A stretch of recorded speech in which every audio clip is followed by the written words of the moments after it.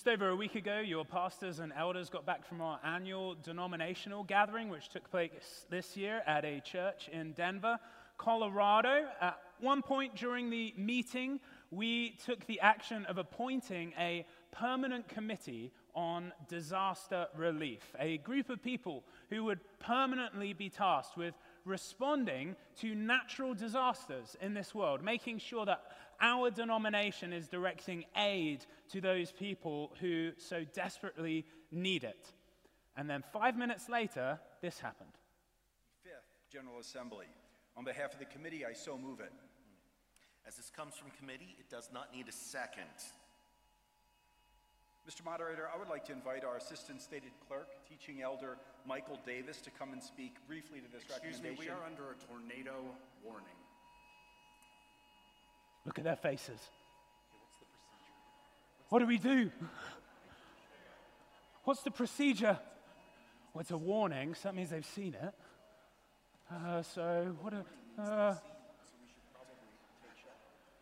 Can someone from Cherry Hills Church inform us as to the safest location? Please, nobody leave the building. No one's got any idea. The safest location to move to in the building? Anybody from Cherry Hills? Anyone? Let's take a motion to recess. Second. All in favor say aye. We're in recess. Please head out into the atrium area. We'll give you directions momentarily. No one was expecting a tornado. In fact, the church had never experienced a tornado in its history before. I'd never been in a tornado before. I was like, what do I do? Drop, cover, and hold? Like, what is this? Thankfully, the church itself had a plan, and they put it into action. They sent us into basements, interior bathrooms, interior hallways. They kept us safe. No one was hurt. The church was prepared. In today's scripture passage, we're going to hear another warning. Not a tornado warning this time, but a warning about something much more serious, for which we must be ready. My name's Ellis. I'm one of the pastors here at Chapel Hill. Welcome. This morning, we're continuing our journey through Luke's Gospel, one of the 4 biographical accounts of Jesus in the Bible. Today, we're going to be hearing a section of Jesus' teaching that is found in Luke chapter 12. So if you want to grab a Bible or your phone, turn there now, Luke chapter 12. Jesus is teaching many thousands of people, Luke says at the beginning of this chapter, who are gathered together. And amongst those people are Jesus' disciples, his followers. And after Jesus does some teaching on money and anxiety, which we're actually going to talk about later on this year in a short sermon series we'll do in November, Jesus begins his own emergency warning moment. And we find that beginning in verse 35. So Luke 12, beginning in verse 35. This is Jesus speaking.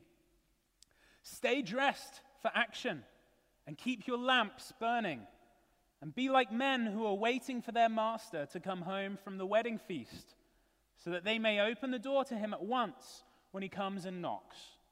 Blessed are those servants whom the master finds awake when he comes.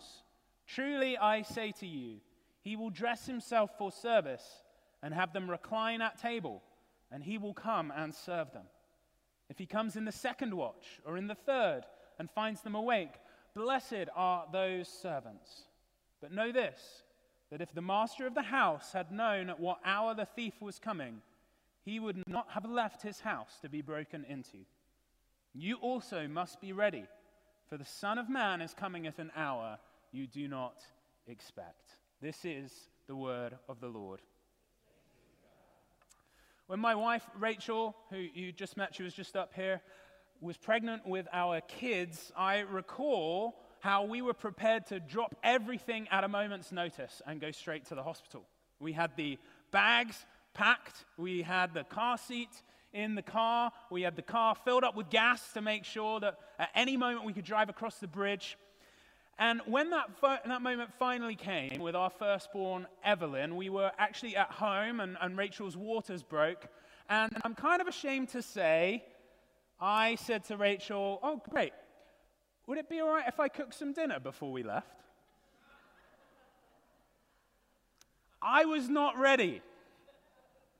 Thankfully, we made it, but just in time. 2 minutes after we got into the birthing suite, Evelyn was born. Whew.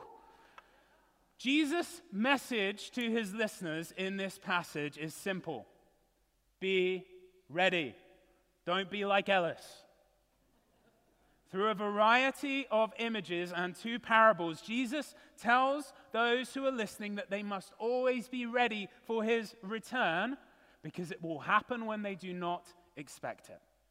One of the key beliefs of the Christian church is that Jesus, who has ascended into heaven following his resurrection, will one day return to earth. And in the passage we just read, Jesus is referring to that return. He uses 2 parables. First, the parable of a wedding. Jesus tells his listeners, verse 36, and be like men who are waiting for their master to come home from the wedding feast, so that they may open the door to him at once when he comes and knocks. The image is of a man who goes out to attend a wedding feast and leaves his servants at home to look after the house. Now, the servants don't know at what time the master is going to return home. It actually kind of reminds me of when I was a teenager and I used to go out in the evenings with my friends. My parents would say to me, Ellis, what time are you going to be coming home tonight? And I'd tell them an answer, but honestly, I had no idea. I knew I was lying to them. Don't do this, kids. Could be midnight, could be 2 a.m., could be 4 a.m. I didn't know. I could spend the night at a friend's house. In the same way, Jesus says that the master of the house who's gone out to the wedding feast could come back at any time during the night, maybe in the early hours of the morning. But whatever time it is, the servants must be ready for the master's return. And those who are ready, Jesus says, will be blessed. So that's the first parable about a wedding. And then Jesus tells a second parable about a thief. Verse 39, Jesus says, but know this, that if the master of the house had known at what hour the thief was coming, he would not have left his house to be broken into. Last December, I was pinged by our home security system. We have one of those Ring doorbell cameras, and you know when your neighbors post a video, it like alerts you to that? Well, our neighbors nearby posted a video of someone trying to break into their house at 4 a.m. in the morning while they were sleeping. A little bit frightening, a little bit scary. This is the image that Jesus is using here. We don't know when or if a thief might try and break and enter, and Jesus says, so we must be ready for that occasion. So 2 parables, right? A man returning from a wedding feast and a thief breaking into a home. Both images of people returning or entering rather a house at an unknown time, and both images that require the people in the home to be ready. In the first image, the wedding, if the people are ready, if the servants are ready, they'll be blessed. In the second image, if the people, the owner of the house, is not ready, they will be robbed. And both of these parables are used to illustrate the main point that Jesus gives us in verse 40. He says, you also must be ready. Why? For the Son of Man, that's how Jesus refers to himself, the Son of Man is coming at an hour you do not expect. Jesus will return, but we don't know when, so we must be ready. Just like when my wife was pregnant, we knew that that baby was going to come, we just didn't quite know when, and so we always had to be ready. In the same way, Jesus is going to return. We don't know when, so we must always be ready. But of course, this begs the question, what does it look like to be ready? Well, Jesus answers that question in the following verses, but he does so in response to a question that Peter has. Peter is one of Jesus' closest followers, and Peter wants to know from Jesus, who is it that you're speaking to right now? Are you speaking to the many thousands of people who are here, or are you speaking to us, your disciples, your closest followers? This is verse 41. Peter said, Lord, are you telling this parable for us, the disciples, or for everyone who is gathered here? And Jesus' response to Peter's question doesn't seem to immediately answer the question, but that's because Jesus' response is yes. Jesus is telling the parable for both the disciples and for the crowds. Let's take a look at how Jesus says this. Verse 42. And the Lord said, "Who then is the faithful and wise manager, whom his master will set over his household, to give them their portion of food at the proper time? Blessed is that servant whom his master will find so doing when he comes. Truly, I say to you, he will set him over all his possessions. But if that servant says to himself, 'My master is delayed in coming,' and begins to beat the male and female servants, and to eat and drink and get drunk, the master of that servant will come on a day when he does not expect him, and at an hour he does not know, and will cut him in pieces and put him with the unfaithful." Back in 2002, before the Marvel Cinematic Universe was a thing, the first of a 3-part Spider-Man trilogy of movies came out. Tobey Maguire starred as Spider-Man himself, and in many ways, I think these movies kicked off the domination of superhero movies we've seen in the last 2 decades. But there's a scene in this movie where Peter Parker, who, if you don't know, he's Spider-Man, he's sitting in a car with his Uncle Ben. Now, little do either of them know that his Uncle Ben is about to die, and this is the last conversation they're ever going to have. And in this final conversation, unbeknownst to Uncle Ben, he offers a pearl of wisdom to Peter, who's just used his newfound abilities to hurt someone. This is what Uncle Ben says. He says, "Just because you can beat him up doesn't give you the right to. With great power comes great responsibility." And in many ways, Jesus' message in these verses is the very same thing. Just because you can beat them up doesn't give you the right to. With great power comes great responsibility. See, Jesus in these verses tells another parable. This time it's about a manager who's been given responsibility of taking care of his master's household while his master is away. And Jesus says the manager has 2 choices. Either he can use the power that has been entrusted to him to honor the master by taking care of the master's servants and property, or he can use that power for his own self-advantage by abusing his master's servants and property. Now, Jesus is saying that we, human beings, are managers or stewards of the world that God has given us. God is the master, but he has entrusted his world into our care. We read this back in the very first chapter of the Bible, Genesis chapter 1, verse 26. Then God said, "Let us make man or humankind in our image, after our likeness, and let them have," say this word together, "dominion over the fish of the sea, and over the birds of the heavens, and over the livestock, and over all the earth, and over every creeping thing that creeps on the earth." God has given humankind dominion over all creation. Just like in the parable Jesus told, where the manager had been given dominion over the master's household, we have been given, as human beings, dominion over creation. We have been given great power. Just like in Jesus' parable, one day there will be a reckoning for how we have used that power. Now, in the parable Jesus tells, the manager who wisely uses his power to take good care of the master's servants and property, that manager is blessed when the master returns. But for the manager who abuses his master's servants and property, well, that language is pretty strong. Verse 46, Jesus says, "The master of that servant will come on a day when he does not expect him, and at an hour he does not know, and will cut him in pieces and put him with the unfaithful." The consequences for abusing the power that the master has given are severe. This is one of the highest condemnations of Jesus, one of the most graphic images that Jesus uses. Cut him to pieces. And then, Jesus turns the screw on the disciples, so to speak. You remember Peter's question? Are you telling this for us or for all? Well, Jesus is about to answer that question.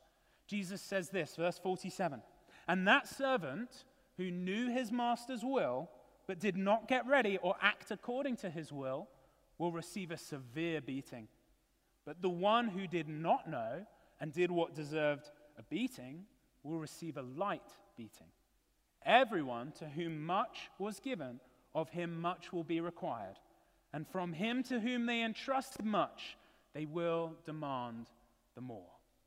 Jesus says that those who know the will of the master, and by that, he's referring to the disciples. They know the will of God because Jesus has revealed it to them. Jesus says those who will know the will of the master and do not act according to that will receive a more severe beating than those who never knew his will, which is likely a reference to the crowds.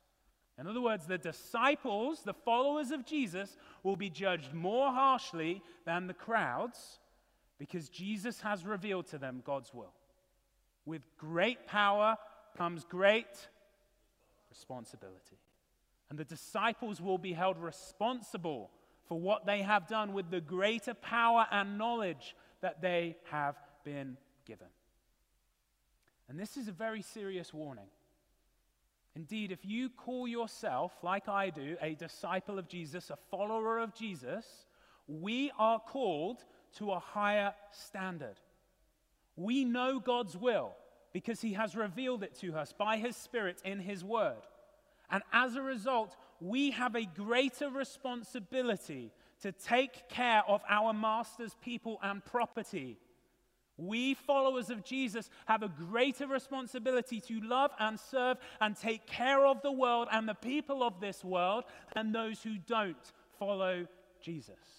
We have a higher calling. With great power comes great responsibility. But the reality is, every single one of us has failed at this calling.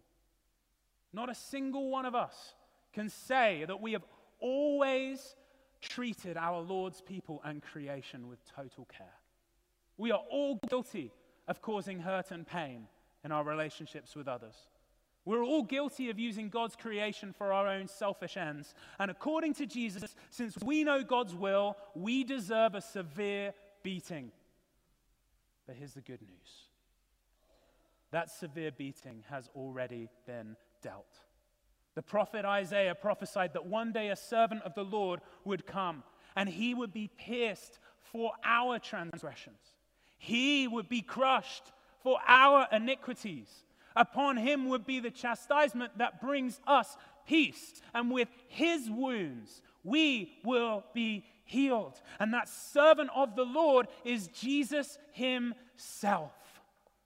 In the first parable Jesus told in today's passage, where he's the master returning from the wedding feast, there's this beautiful reversal of roles that takes place. Jesus says, verse 37, "Blessed are those servants whom the master finds awake when he comes. Truly I say to you, he, the master, will dress himself for service and have them, the servants, recline at table. And he, the master, will come and serve them, the servants." And that is exactly what Jesus has done for us. The God of the universe dressed himself for service by taking upon himself human flesh, taking the role of a servant, but not just any servant. In and of himself, Jesus is the only one who's carried out his service without fault. He is the only one who deserves the true blessing of the master. And yet, Jesus takes upon himself the severe beating that we, and we alone, deserve. In becoming obedient to death on the cross, Jesus is cut to pieces.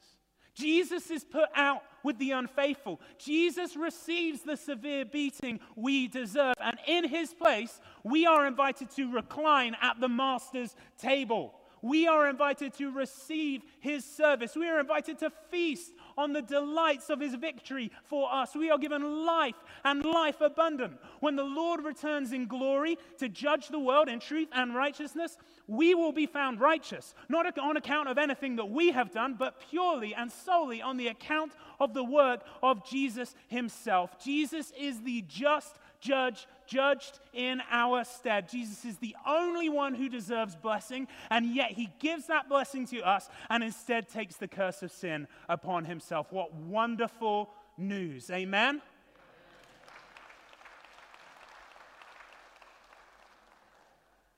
There is only one precondition, according to Jesus, for him to serve us. And that is that we must be awake. Verse 37 again says this: Blessed are those servants whom the master finds what? Awake when he comes. Truly, I say to you, he will dress himself for service and have them recline at table, and he will come and serve them. And this morning, Jesus is asking you, have you been awakened to the reality of who he is? Most of us, I would think, in this room have been, but I wouldn't doubt that there are some people here today who have not yet been awakened to the reality of who Jesus is and what he has done. And perhaps this morning, the Spirit of Christ is stirring within you and beginning to breathe new life into you, beginning to awaken you to this reality of what Jesus has done for you. And if that's you, in a moment, I want to invite you to pray and ask that God would bring to completion that work of awakening in your life. But for most of us, we've been awakened to this reality, this glorious reality. We know what Jesus has done for us. We rejoice in it. And for those of us who already know this reality, I want to invite you to join me, your pastors, and your elders in praying that God would awaken many others to this reality. Your pastors and elders, your church session, as we call it, believe that God is calling our church to a year of sustained prayer for revival, for awakening. That's what revival means, awakening. Praying and calling upon the Lord to awaken his church, to awaken our community, to awaken our nation to his presence. We believe God is calling us to commit, to pray daily for the next year, that he would awaken his people.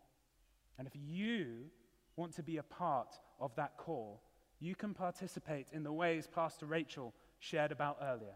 You can head to the special webpage we've set up, chapelhillpc.org/dailyprayer. You can pick up one of those prayer guides at the wood wall. You can like us on our social media channels where we'll be posting prayer prompts every day. You can download the app and turn on push notifications so that you get those prayer prompts sent directly to your phone. We are going to join together and commit to pray for a year every single day, that God would awaken his church, God would awaken his community, God would awaken our nation to the reality of the servant of the Lord who took the severe beating on our behalf and instead turns around and serves us so that we receive the blessing he alone deserves. And we're going to start right now. So would you pray with me?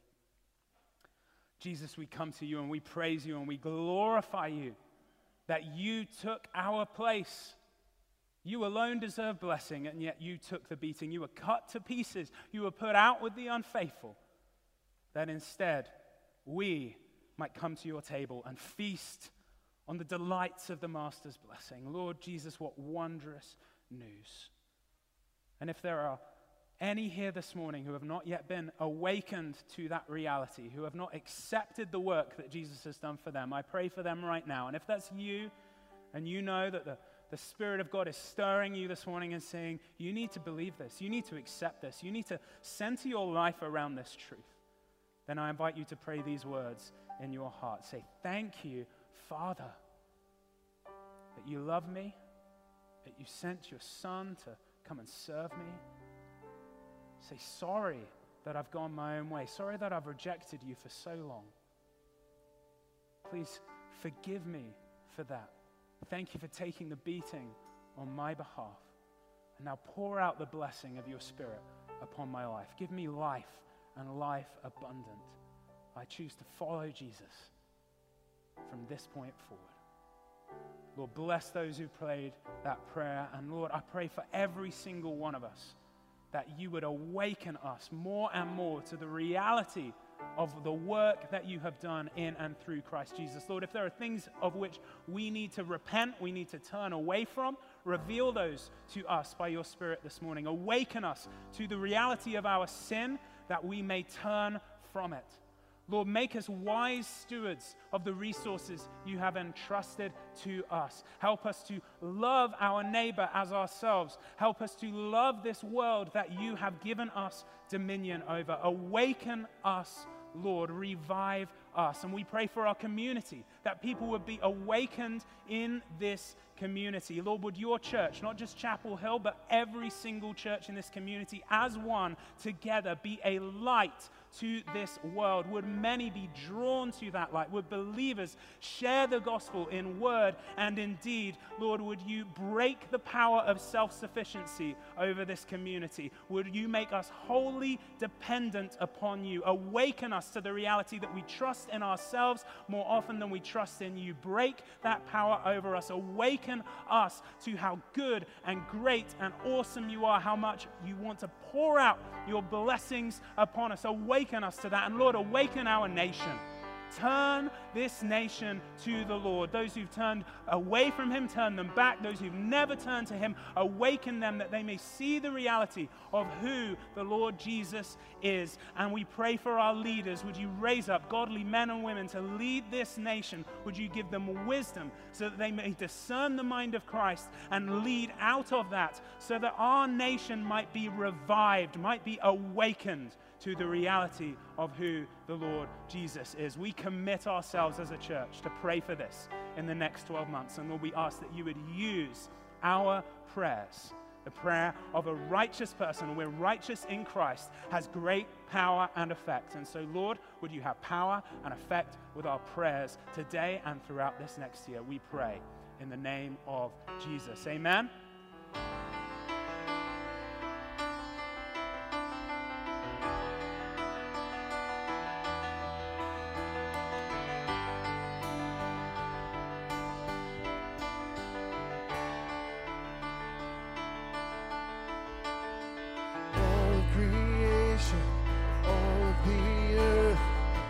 Straight a highway, a path for the Lord.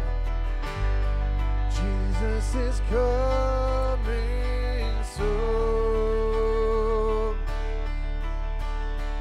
Call back the sinner, wake up the saint. Let every nation shout of your fame. Jesus is coming soon. Like a bride waiting for her groom, we'll be a church ready for you. Every heart longing for a king, we sing, even so come, Lord Jesus, come. Even so come, Lord Jesus, come. There will be justice, all will be new. Your name forever, faithful and true. Jesus is coming soon. Oh, like a bride waiting for her groom, we'll be a church ready for you. Every heart longing for a king, we sing, even so come, Lord Jesus, come. Even so come, Lord Jesus, come. So we wait for you. Thanks for joining us today at Chapel Hill Church. If you'd like to visit us in person, we're located at 7700 Scansey Avenue, Gig Harbor, Washington. Our worship services are Sundays at 9 and 10:30. We hope to see you there. To learn more about our upcoming events, visit us online at chapelhillpc.org. God, we wait. You're coming soon. Like a bride waiting for her groom. We'll be a church ready for you. Every heart longing for a king. We sing like a bride waiting for her groom. We'll be a church, we'll be ready for you. Every heart longing for a king. We sing, even so come, Lord Jesus, come. Even so come, Lord Jesus, come.